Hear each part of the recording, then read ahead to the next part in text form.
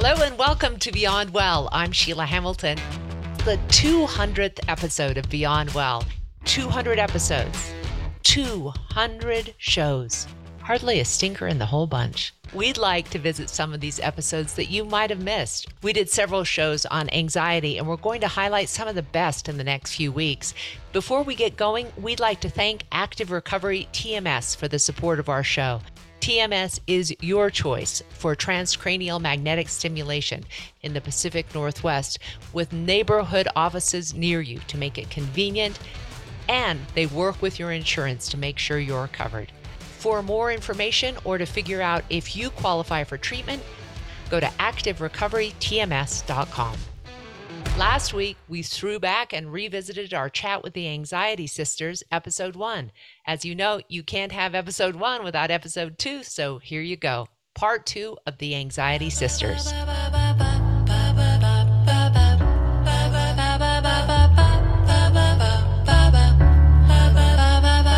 Welcome back to Beyond Well. I'm Sheila Hamilton. Today we have part 2 of our 2-part interview with the authors of The Anxiety Sister Survival Guide, Abby Greenberg and Maggie Sarachek. I want to talk about the change, and I don't know if it's the same for you too as I'm seeing it, but I started this really heavy duty reporting on mental illness 13 years ago.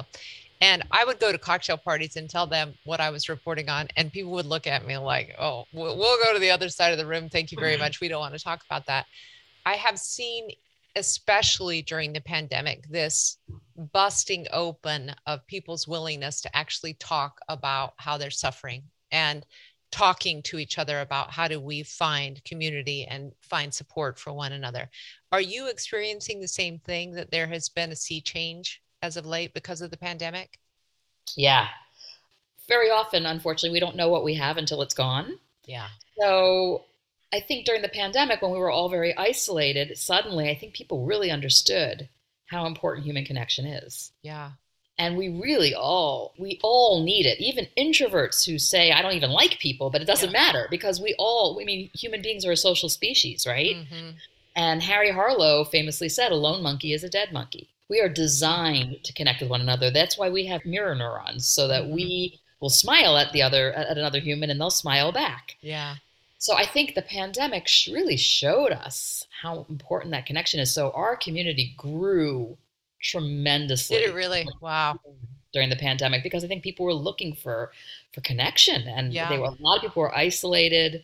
A lot of people felt isolated, even if they weren't physically isolated, they felt isolated. We were all it was a very frightening time. And I noticed that. What did you notice, Mags? Anything interesting? I always think that the stigma around talking about mental illness in many ways, and in part that's the younger generation's very good at talking about what they need. And I think the stigma has lessened, although what I always say, and you probably see this in your corporate work, is that people are much gentler now. If someone says, I have depression, or I have anxiety, or I have bipolar, or whatever the issue is, except they're still not so comfortable if someone says, I'm anxious, I can't make it tonight, or I can't get to work, or I need you to do this for me, or I can't call you back, So I think that that people are fine with someone saying I have anxiety and depression, as long as it sort of doesn't affect their functioning in a way that would affect that person too much.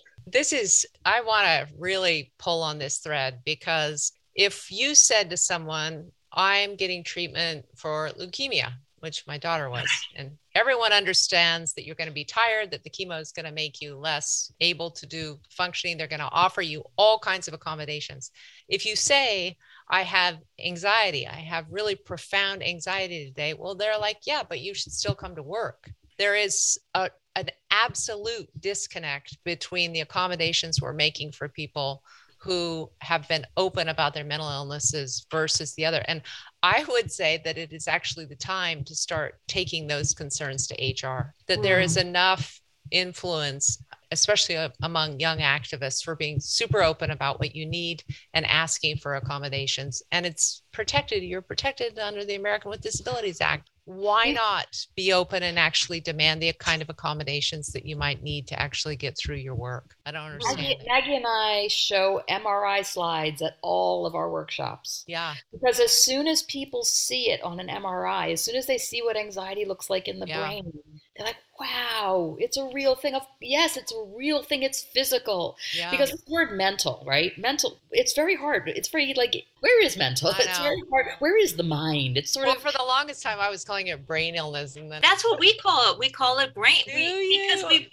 I know we still use the term mental illness just because that's the term people use, but we often use the term brain illness because we want people to know that, as Abby said, you can see that on an MRI. It is in the brain, and it's, your amygdala is going a little nuts there, and less access to the frontal lobe, your sort of decision making and planning. And we found that anxiety sufferers get a lot of comfort and relief from hearing about the process neurologically, physiologically, and it is all that. Maggie, who runs our social media so brilliantly, she tells me every day, people are always saying, I didn't know that was a thing. I didn't realize this was real. I thought I was the only one. It's so healing. Some of the work in sort of the neuroscience that I just totally resonate with is a physician who I heard say, we image every other part of the body except when it comes to mental illness.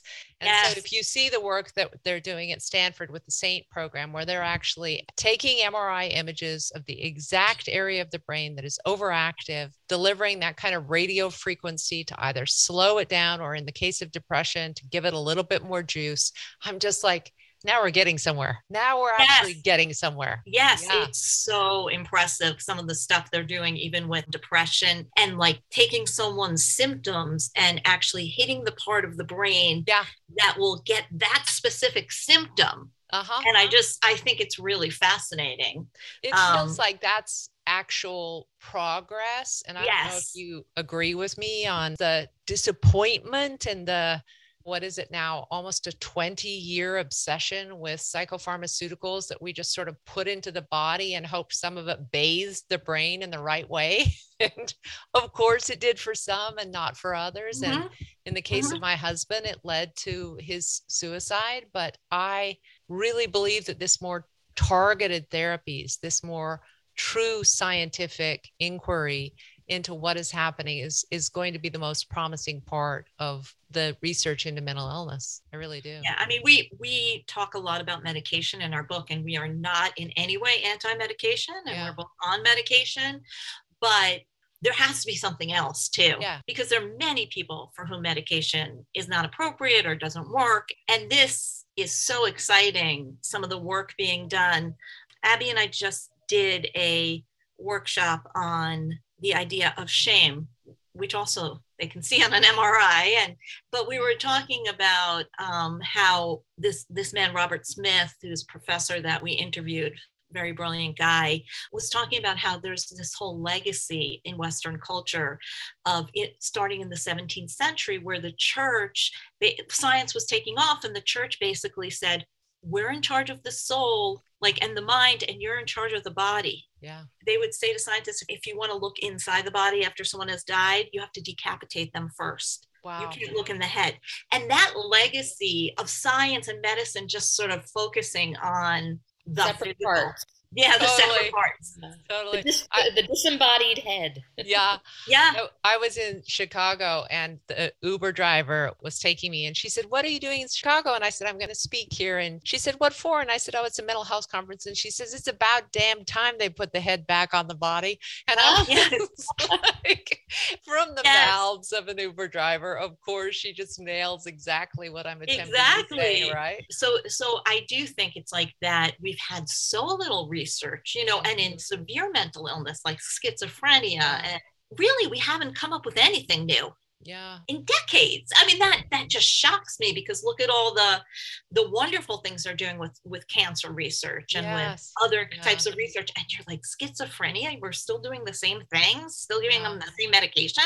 Although we still have to do a shout out to Johns Hopkins School for Consciousness, because the stuff that they're doing with psychedelics has a lot of promise, especially with depression. very treatment-resistant depression that's changing lives. We're starting to see with what they're doing, in different places right now, we're starting to see some of that. But it's been a long time in coming, Yeah, the antidepressants are still the same antidepressants that they were 50 years ago. Oh, yeah. And someone described it to me as if when you pour oil into the car, eventually some of it is going to get into the part of the engine that uses the oil. And that's such a great visual to think about what antidepressants do. We don't actually know why or how they're working or what it is they're stimulating or moderating, Right.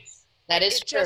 It's just very true. There are so many really harmful side effects, and people who are on the drugs for 3 years and then they stop becoming effective, and then they have to go to something else that's even more powerful, and then they're laden down with 2 or 3 or 4 drugs, which becomes problematic in and of itself. So I'm super excited about this new inquiry into we so need it. Yeah, we so need it. Yeah, absolutely. What I have really found, and for myself, I think I have a great deal of manageable anxiety. It's part of the reason I'm a really good reporter. I'm intrepid. I obsess the details. I have so much energy for these kind of things, but I can get waylaid by how I'm feeling if I'm overwhelmed or overstimulated. But I have learned how to self-regulate. I've learned that I have to take some time to be mindful throughout the day. I have to drink more water than most people do. I have to sleep 8 hours every night. And I have to get exercise and light in my eye. And if I can put those things in, I can work really quite intensely for long periods of time.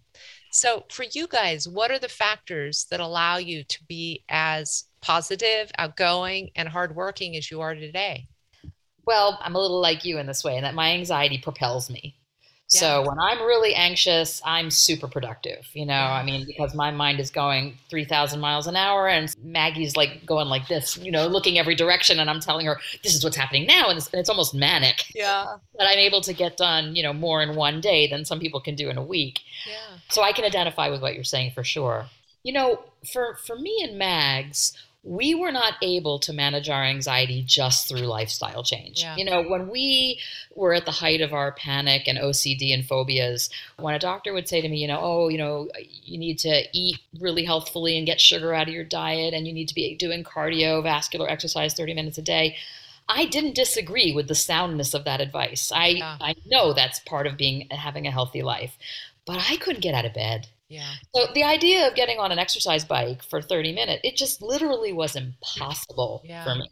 And for Maggie too. It's like, we both really wanted to do yoga, but that requires you to be able to sort of get yourself out of that, fight, flight, or freeze. And the type of anxiety disorders that Maggie and I experienced were so profound that we were in fight, flight, or freeze just about all day long. And that made very little space for lifestyle change at that point. So we both started with medication for that reason. Yeah. We started medication to enable us to then make lifestyle changes, which we now have as the biggest part. How awesome. We both have to take walks in nature every single day. That's crucial for both of us. Yeah.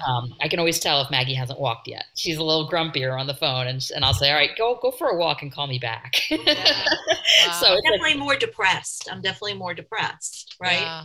And we both are aware that sugar can, like if our blood sugar levels go wonky, that definitely can increase our anxiety. And we're aware of too much caffeine. In other words, we now can pay attention to the lifestyle issues. And I agree, sleeping's my superpower. So that stuff really matters to us. But again, when we were first dealing with our anxiety disorders, it wouldn't have been possible for me to get back into the world. I mean, I was stuck in my house. I just couldn't leave. It wouldn't have been possible for me to get out in the world and stop obsessing and having all these rituals and compulsions without some medication to get me to the place where then I learned how to meditate. And we believe in meditation. We believe in breathing, and how breathing can take you right out of fight, flight, or freeze. If you do 10 nice deep belly breaths, that will always be able to bring you down from that. But I hope that is okay, Maggie, that I included you in on that. But I think that's true for both of us, that we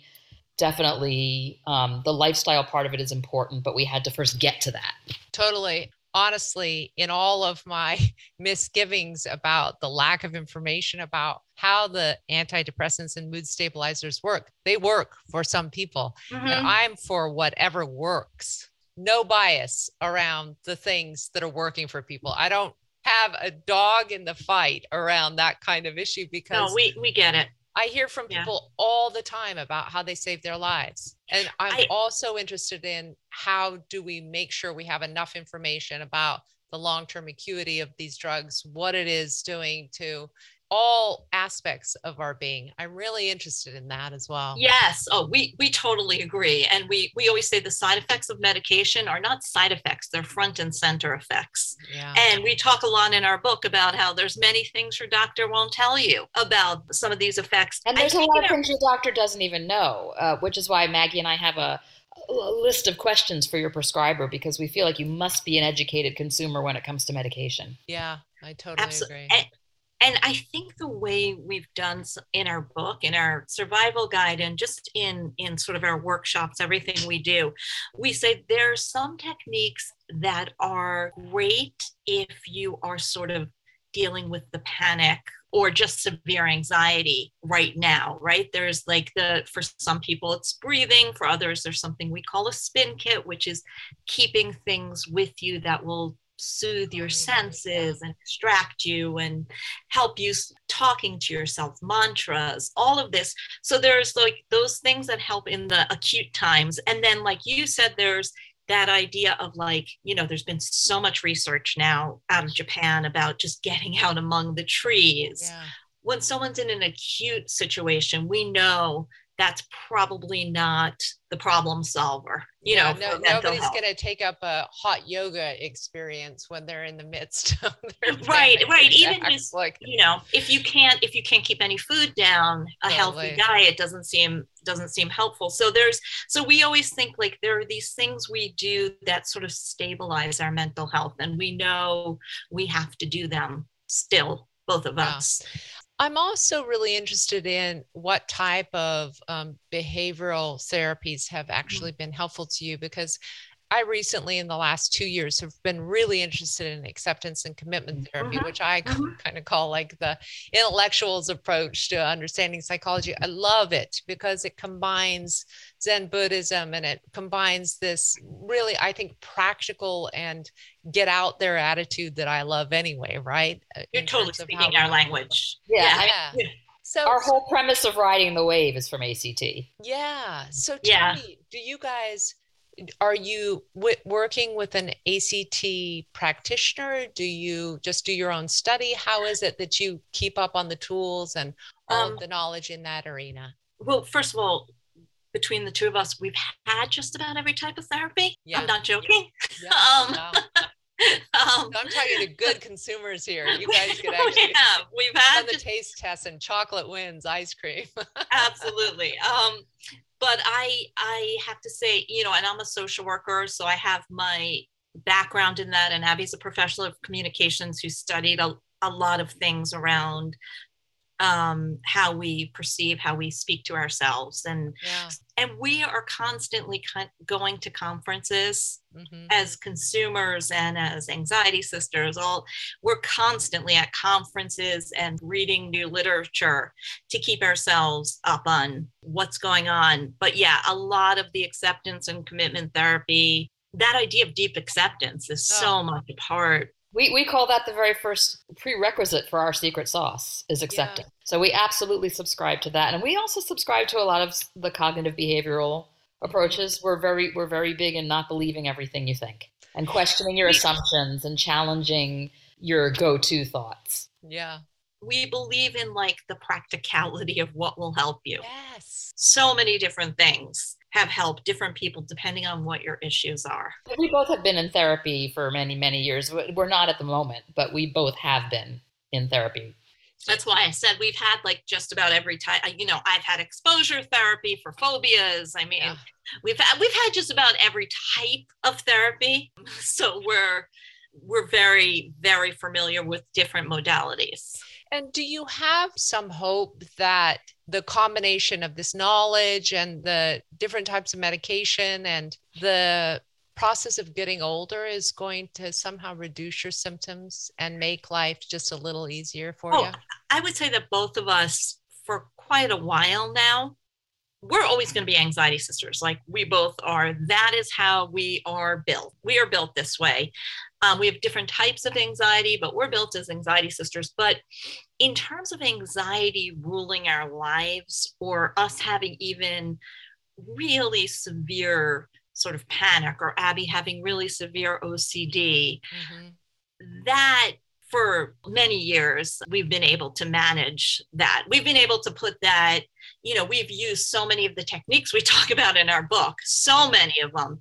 And so, we always say the whole thing we want to teach people is how to live so that anxiety doesn't make the decisions for you. Yeah. It doesn't decide that you don't drive to see your cousin, or that your thoughts are not going to catastrophizing to the point where you can't get anything done. And I think we've been there for a long time. Yeah, that's awesome. That's why we wrote this book. I want to, in just the few minutes we have left, just talk to you. I noticed that for me, if I get too distracted on several different technological platforms and scrolling and tabs open and multitasking, that eventually I can actually feel my anxiety rising. And that I have begun to have to take a much more mindful approach to when I go on social media, how I interact with it, and what I do. What are your thoughts about the increased self-reporting and anxiety among young people and how tethered they are to their electronic devices?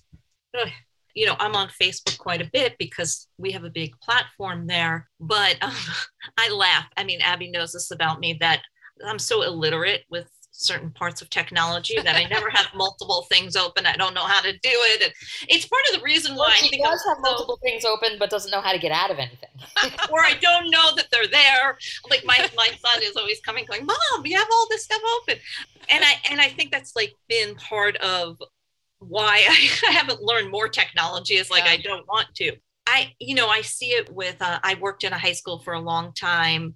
And we work with young people a lot, Abby and I. Abby was a college professor, and you just see the destructiveness. We talk about this all the time. Like if we were that age now, how destructive it is. And it's also, we once spoke to Donald Altman, who's a psychotherapist and a Buddhist monk and just a wonderful guy. And one of the things he was saying about social media is that it's not just that you're not in your life and you're watching someone else's, but you're literally not experiencing your moments when you're on social media, because you're experiencing someone else's moments. Right. And there's a fracture in your day, in the moments of your life that is so profound, that fracture, and so damaging. With this generation with phones. Yeah. I have a thing, I don't know, it's a personal thing where I don't take pictures of everything I do. I feel like that will take away from the moment for me. If I have to sit there fumbling with my camera and getting a picture, I'm going to miss the joy of that moment. Yeah. And it aggravates me to no end that, my kids and most people, they have, it's like it didn't happen if it's not on film. Yeah. Like it's not film anymore. It's not digital. One of the things that really helped me, and I'd love to get your opinion about this, is I found myself going into the fracture that you describe, and how you just become numb and you're just scrolling, and that sort of, you're becoming more separate from your experience. And so I've started like doing a timer when I go on, knowing that I'm going to go on TikTok and just laugh my ass off. And then when I have a strong opinion, like I think it's really funny, or I think it's really offensive, or I think I'm really like jealous of someone, what is happening for me then? I really go through this checklist of what is that bringing up and why is that coming up for me? What is it about this particular post that has activated my insecurity, my interest, my intellect? And that way you actually are brought back into your own experience of being on social media. Interesting. Way less relaxing in some ways, because everybody loves to just zone out. But I feel less fractured. I love that word. I'm going to borrow it. Yeah. I think it's also that on social media, obviously, people aren't kind of saying like, yeah, I had a boring dinner with my husband last night. It was right. We're getting our highlights. But, I talk to my 18-year-old son about this all the time because he's not necessarily on Instagram or Facebook, but he's constantly on websites and reading things. And you get the worst of humanity. Totally. People will say things or express things that are just so upsetting. And because they spend so much time on those things, like that's the picture they're getting. Yeah. And I'm constantly trying to reinforce with him that we don't know who these people are, or how many people are doing this, or whether this is a real person, or we just don't know. And I'm always trying to say to him, like, the whole thing about people is that when we're in community, when we're in real community and we're really seeing each other and talking to each other, that kind of hatred becomes much harder to do.